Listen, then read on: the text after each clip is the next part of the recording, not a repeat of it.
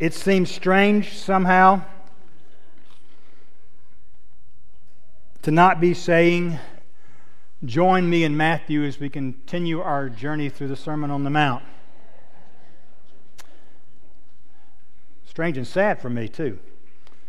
And to instead ask you to open your Bibles and join me in 1 Timothy chapter 3. Where over the next several weeks we're going to be looking at what the Bible has to say about the qualifications, roles, and responsibilities. We got a slide up there. There it is. There's a church title, the sermon title.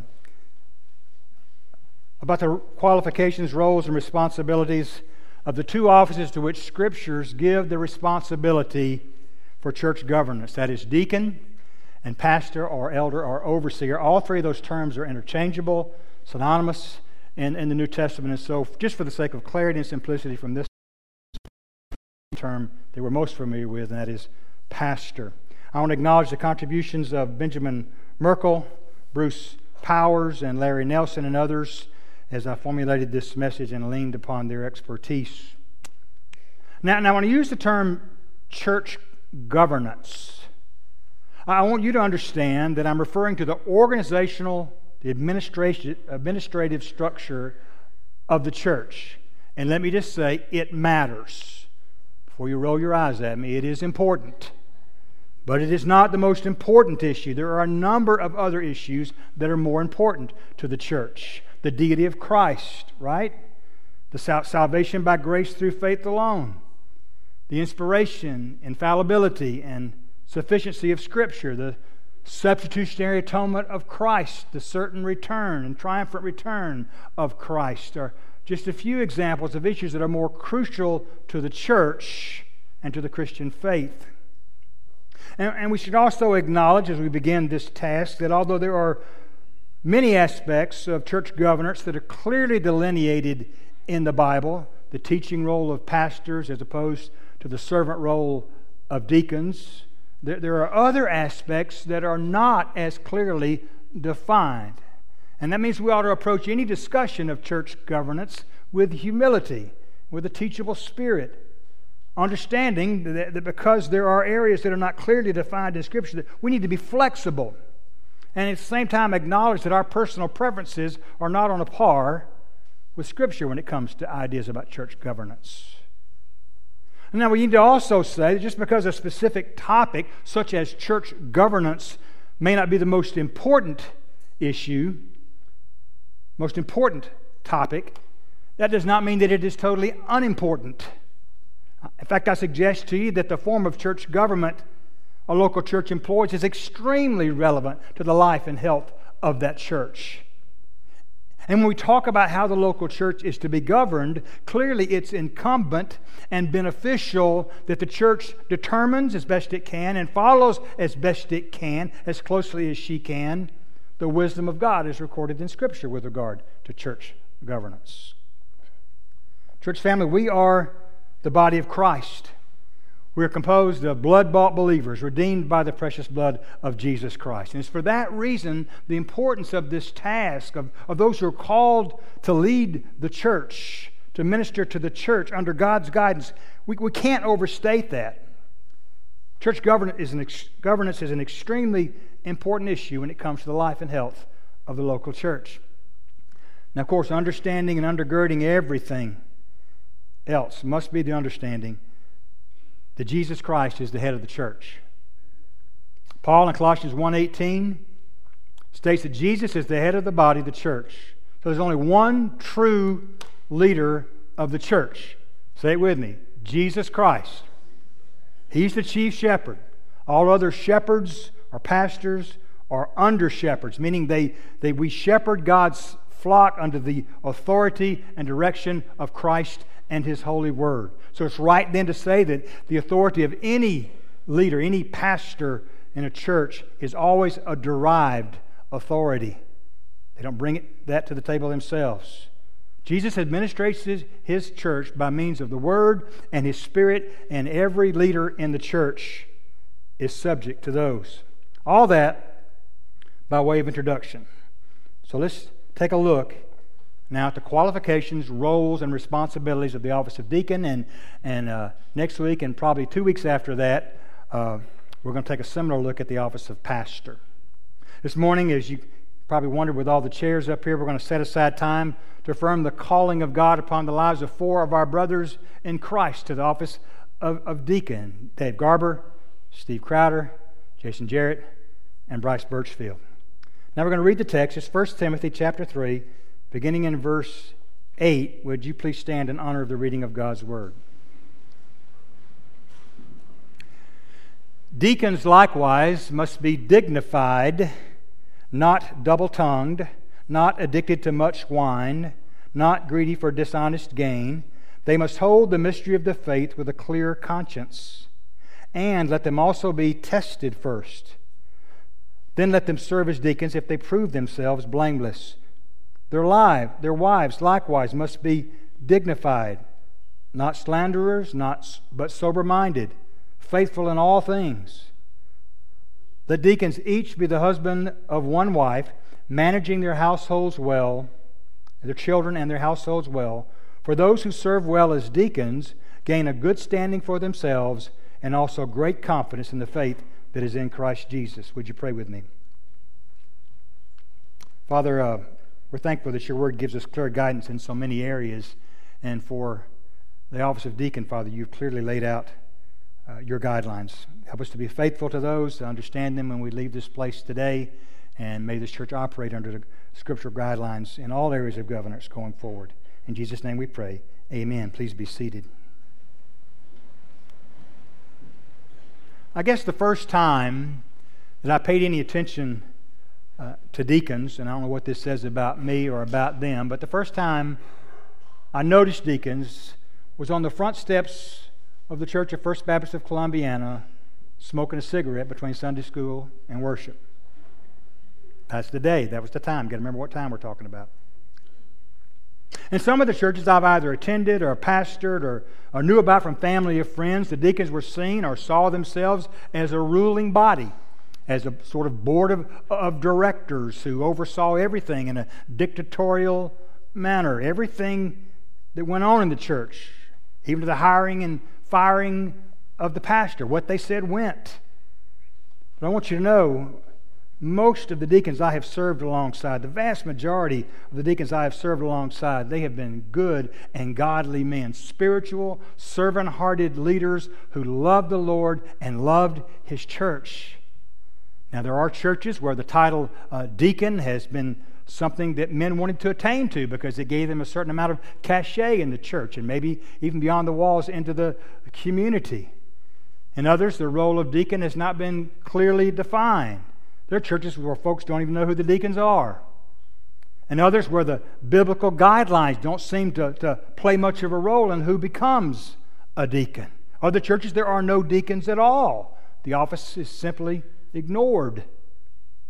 Again, let me be clear. By far, most of the men I've personally known who served as deacons have been wonderful, godly, Christ-honoring men, men whom I have admired and have meant a great deal to me, still mean a great deal to me. We're all familiar with the word deacon. It's a marvelous term. And the men who are called and who serve well are special men whom the church ought to respect.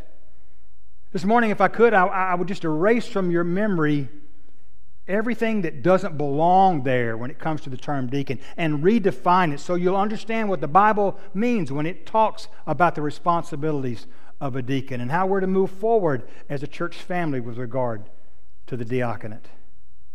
This term deacon is a transliteration of the Greek word diakonos. You know this. It's a Greek word that's found 29 times in the New Testament, usually translated minister or servant. We see it 3 times in the New Testament, translated as deacon. You see the references up there, Philippians 1 and 1 Timothy 3, 8, and 12. And here, Paul gives us 9 qualifications in these verses we read earlier that apply to deacons. They're in that text we just read, and we're just going to dive right in this morning. The first requirement Paul identifies for deacons is that they must be dignified. It's a term that means someone who's honorable, someone who is revered, esteemed, respected, who's worthy. We find it in only 4 places in the New Testament: Philippians 4:8, 1 Timothy 3:8 and 11, and Titus 2:2. And it's true that the duties of deacons are service-oriented, okay? Not leadership-oriented necessarily. But that doesn't mean that the leadership of a deacon is not important. In fact, the work of deacons is vital to the life and health of the church. And as such, it requires a man that is well thought of in the church. So, dignified. And then, verse 8, not double-tongued. Paul tells us that deacons are not to be double-tongued. That word, dilogos, means something said twice. And this is the only place in the New Testament where we find this word. So what do we think about people that are double-tongued? People are double-tongued, for one thing, are people who say something to a person over here and then say something quite different to another person over here. Or they say something that could be easily misconstrued, or an attempt to try to conceal or manipulate their agenda. We might call them two-faced, might call them devious. If we're trying to be kind, which we should be, we'd merely call them insincere. Bottom line, those who are double-tongued are not trustworthy in their speech. And that does something. It compromises their credibility. Deacons, on the other hand, are to be those who are careful with their speech. They avoid saying what they should not say. They try to say what they should say at all times. They want to be truthful at all times in what they say, and they want to be saying everything that they say in love. And then also in verse 8 we see not addicted to much wine. Just simply, we're not going to spend a lot of time here. Just let me say, a man is disqualified for the office of deacon if he is addicted to wine or strong drink, because it shows a lack of self-control and discipline, making that man unworthy to serve in the office of deacon. Also in verse 8, not greedy for dishonest gain. So if a person's a lover of money, that motivates him in his life. He's not qualified to be a deacon, especially since deacons often handle financial matters, or at least have some role in the management of finances in the local church. And then also in verse 9, holds the mystery of the faith with a clear conscience. So when Paul uses this phrase here, the mystery of the faith, he's talking about nothing more or less than the gospel. So we see here that deacons are to be men who do not waver when it comes to believing the gospel, but there's more to it than that. It's more than about just believing the gospel. To be qualified to serve as a deacon, a man must believe the gospel with a clear conscience, meaning he must consistently live out what it is that he says he believes without compromise, because if he doesn't, he's going to be convicted and condemned by his own conscience. So we're talking about there really a marriage between belief and behavior. And then tested and blameless in verse 10. Paul writes that deacons must be tested first and let them serve as deacons if they prove themselves blameless. Blameless just being this broad term that covers the overall character of a person. With regard to this exact type of testing that Paul's talking about here, we can't be sure, but church tradition plays a role here. 2,000 years of church history don't mean nothing, okay? Church tradition has taken this to mean, at a minimum, that the candidate's personal background and reputation and theological positions should be assessed, that his moral and spiritual and doctrinal maturity ought to be examined, and that how well he relates to other church members, as well as his history of service in the church, ought to be evaluated. That's been done with these men. And in verse 11, godly wife. We can get into a little bit of controversy here. There are those who suggest that here in verse 11, Paul's referring to women who serve in the role of deacon. Others say that he's talking about the wives of potential deacons, which I believe, and without going into the grammar and context of this verse, is the correct interpretation. But while I'm here, let me say this about that. I've known in every church I've pastored a good many godly, God-fearing, servant-hearted women who have performed many of the duties of the office of deacon, some of them for years and years, and never been called a deacon. In fact, I go so far as to say I'm not sure where many of our churches would be, or if they would be at all, without the ministry of faithful women doing what deacons are called to do. Again, I believe this verse is referring to the wives of deacons and their qualifications. And according to Paul here, deacons' wives must be dignified, not slanderers, but sober-minded, faithful in all things. So like a husband, just like her husband, a deacon's wife is to be dignified, to be well thought of, to be revered even in the community of faith. She shouldn't be given to malicious talk about others, not to gossip, right? Not one who spreads gossip. A deacon's wife ought to be sober-minded and temperate, meaning her judgment is sound and she avoids getting entangled in things that would affect her judgment. And then she must be faithful in all things. And what Paul is referring to here is that a deacon's wife ought to be steadfast and unwavering in her walk, in her speech, in her service, in her love, in her devotion to Christ and to His church. Let me just say this about the wife of a deacon, and we'll leave this. A deacon's ministry in his church will never rise above the character and commitment of his wife.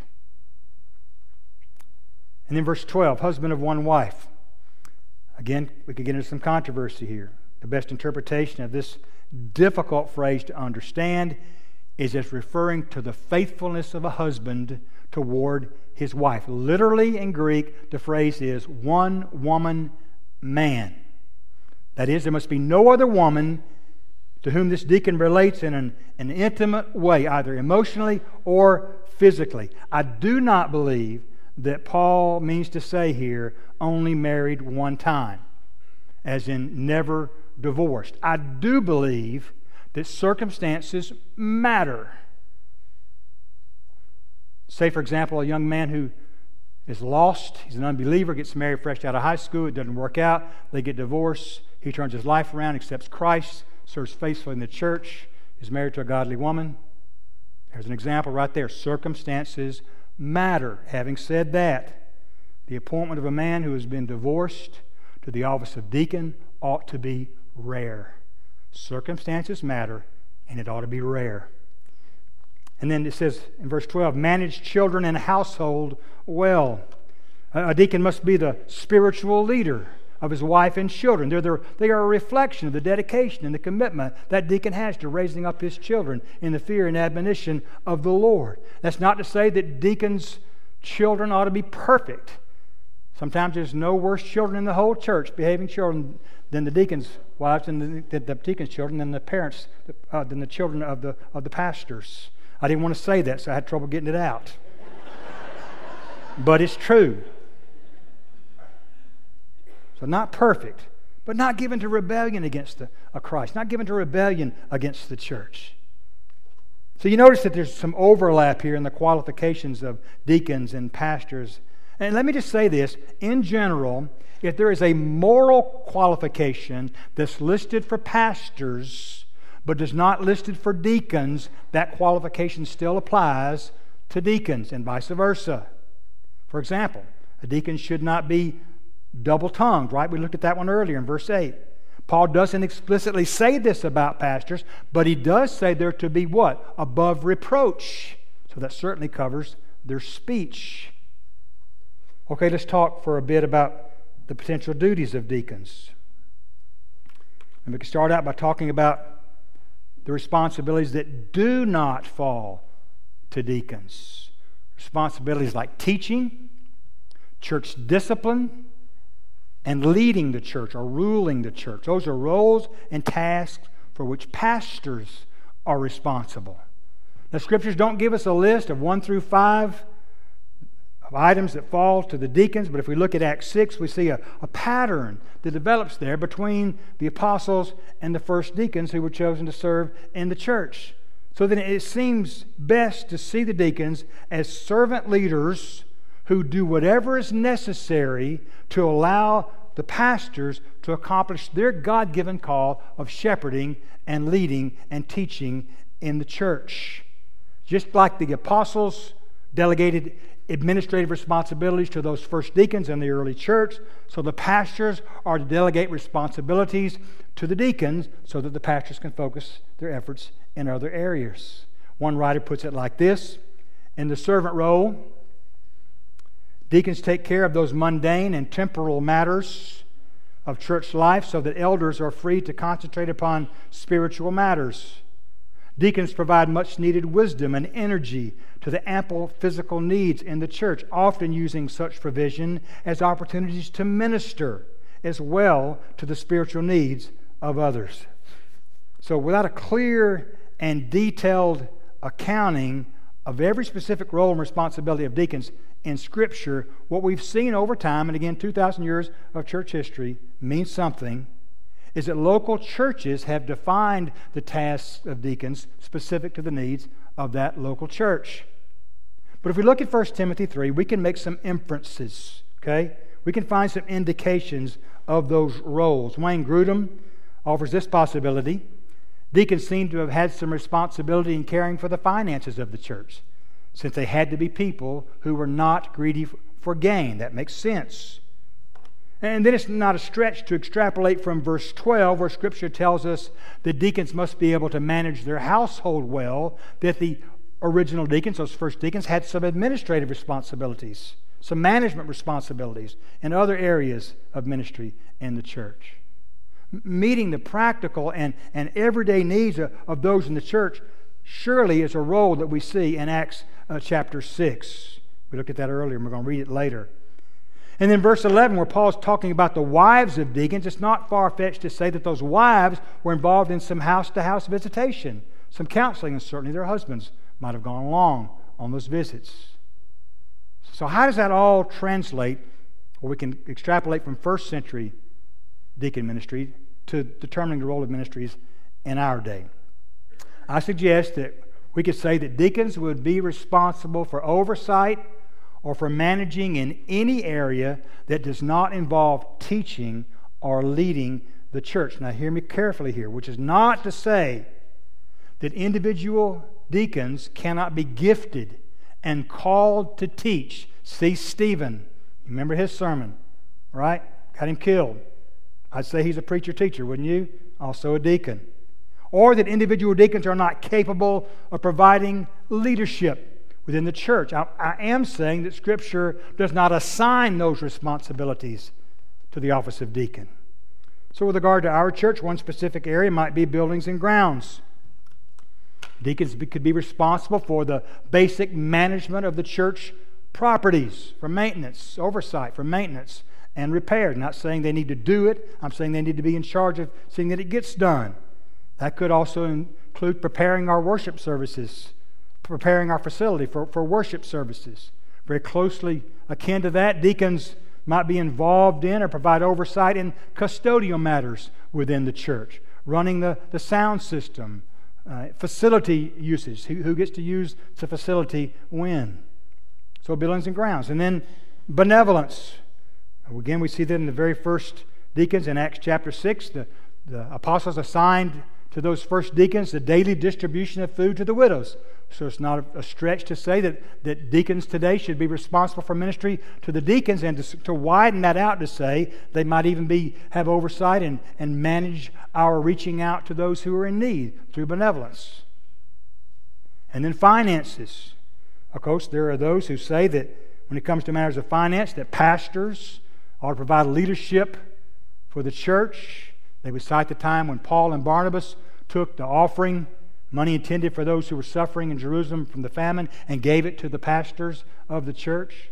And traditionally, pastors in the local church have worked through church members that have been nominated by the church body to oversee finances. But it's entirely feasible that we can make a case for deacons having a hand in the routine, day-to-day matters with regard to finances, like collecting and counting the offering, like record keeping, like promoting special love offerings or mission offerings. And then ushers. Deacons can be responsible for distributing bulletins. They can serve as greeters. Man, that is such an important role in the life of our church. Helping guests to find classrooms, locate the bathroom facilities. even a seat in the sanctuary. Certainly preparing and serving the Lord's Supper is a task that ought to fall to deacons, and they've been doing that. There are a number of ways that deacons can make themselves available so that pastors can focus their attention on leading and teaching and shepherding the church. So let's just sum all this up. Deacons and pastors definitely have different roles in the church, but both are important to the life and health of the church. Broadly speaking, pastors are responsible for teaching and shepherding or leading the church, and deacons are responsible for the day-to-day functions of the church that actually keep the church running effectively. They're given the task of taking care of managing matters relating more to the physical needs of the church. I suggest, for example, I suggested this, that the deacons might have responsibility over areas such as the buildings and grounds, benevolence, at least participate in the finances of the church, and ushering, and then any other matters that were related to the practical needs of running the local church. It is imperative that when God calls people to serve in His church, that He looks for those whose heart is right with Him. We need to understand that.